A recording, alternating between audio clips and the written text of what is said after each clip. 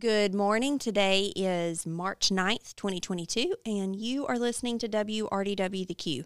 I'm Hannah Todd with Robbie D. Wood, and today I'm joined by the company's founder, Robbie D. Wood. Thank you for joining me today. I'm looking forward to today's episode. Well, thank you. I'm glad to get back in this old office. Yeah. It's been many a day here. I know I referred to it as the conference room, but I should have referred to it as your office. Okay, well, happy birthday to you. Well, thank you. Yesterday, Mr. Robbie Wood turned 89 years old. When you introduce yourself, do you introduce yourself as Robbie Wood, Robbie Sr., Robbie D. Wood? Just Robbie D. Wood. Robbie D. Wood, okay. Retired truck driver. Retired truck driver, that's right. Well, since you bring that up, give us a little information about yourself and how you got into trucking. Well, my father was in the lumber business, manufacturing, and had some trucks. And at a very early age, I just fell in love with trucks. Mm-hmm. And I learned to drive with a truck. And my first set of wheels was a truck. Can you tell us when you learned to drive? At about 13. Okay. And I'm obviously, how many gears were in the truck? I had a 3-speed transmission with a 2-speed auxiliary. Okay. And then when did you buy your first big truck? Well, I had a truck in 1948. Okay. I bought my first new truck. Should I ask you how old you were in 1948? I was 15. And that was your first new truck? Yes, ma'am. Well, you had some good credit at 15. Well, I had had an old truck and it worked and saved up enough money to make my down payment on it. And I had quite a bit of work to do, so I just started trucking. That's awesome. All right, well, it'd be very easy to make this whole episode about yesteryear or the days past, and that would be very good, but I think it'd be great for us to be able to, here, let me help you with your headphones. Thank you. You're welcome. I think it'd be good for us to tie it into what the company has become and, you know, what you see as far as what it used to be, what it is, and what it's going to be in the future. So I got a couple of questions for you, and that way it'll also engage our drivers. You've always been a stickler for appearance, as you know, if you're not watching the episode, he's currently sitting here in his blazer and his beautiful watch, and he just came from his Bible study. So Robbie D. Wood has always looked nice, and you've always had nice equipment. From the paint job on our trucks to the cleanliness inside of the truck, I've heard stories of how you pulled drivers out to the shop to make them clean up their tractors. I've also heard about how you'll knock on the truck on the road to make sure that the driver looks nice and the inside of the truck looks nice. Well, appearance means a lot. Mm-hmm. It goes back and tells you the story of the company and what it means and what it stands for. And cleanliness is next to godliness. There you go. Well, what do you think about what do you think when you see our trucks driving down the road today? Well, we had them all the same color, mm-hmm. and everybody knew them. Mm-hmm. You could, as far as you could see coming down the road, you could tell who it was. It was a company truck. Then we got away from that into solid colored trucks. And they were difficult to identify then. Now then we've gone back to some of the same Seminole color. paint job. Uh-huh. And they're very knowledgeable or colorful, and you can see them. And I've gotten a lot of compliments since we've got those on the trucks. Well, as far as appearance and attitude goes, what do you think about as far as our drivers when you see them on the road or in the truck stop or what have you? Well, I'm not that much on the road, but when I see one of the trucks, they're always clean. In fact, a couple of weeks ago, I had to go to my family doctor, and he said he was in vacation in Pensacola, Florida, and said, saw this truck and had my name on it, and said, I really looked it over and said it was clean, said it looked like it would be clean enough to go into an operating room. So So that made me feel real good. That is a good compliment.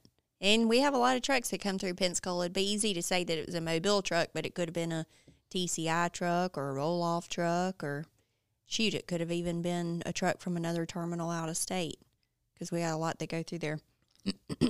So I understand that in addition to appearance, you created the company with a certain set of values. What are those values, and do you think that we have held on to some of them? We certainly have. In fact, the values are better now than they would have was when I retired. It's it's a blessing to have somebody that you love and turn things over to that does it better than you do. That's what all fathers are supposed to think, or I do, that you want your sons and your children to do better than you. And that's happened in this case, After I retired, it has really grown, and I'm very, very proud of my son and my grandchildren for what they've done for the company. Well, talking about growth and change, I know that we've changed quite a bit over the past few years, but really the whole company has continued to grow throughout its life cycle. What are you most proud of as far as those changes, and what is something that you didn't expect to see? Well, what I didn't expect to see as much technology. Okay. It has just blows my mind, the technology we have now.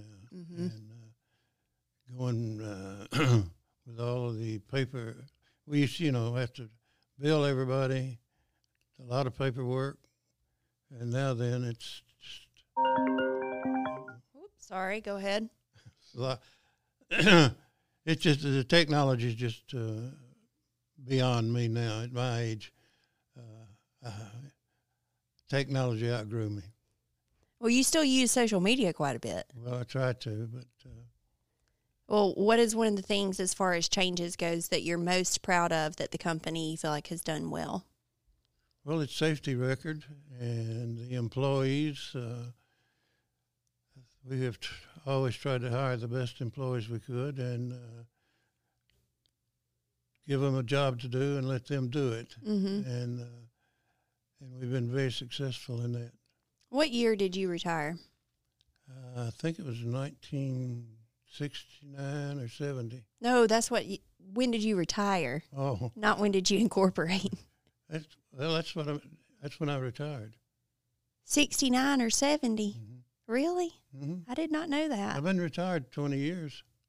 Okay. Well, this is 2022. You mean 99? Yeah. Okay.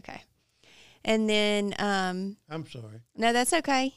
All right, so you've been retired about 20 years. I was talking about my age. Okay. When I retired.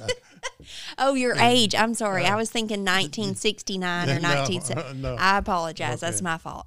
Okay, so you've been retired about 20 years. What made you decide that it was time to retire? Well, it wasn't really my decision. I was sitting in my this office one day, and Robbie Jr. and Stan came in.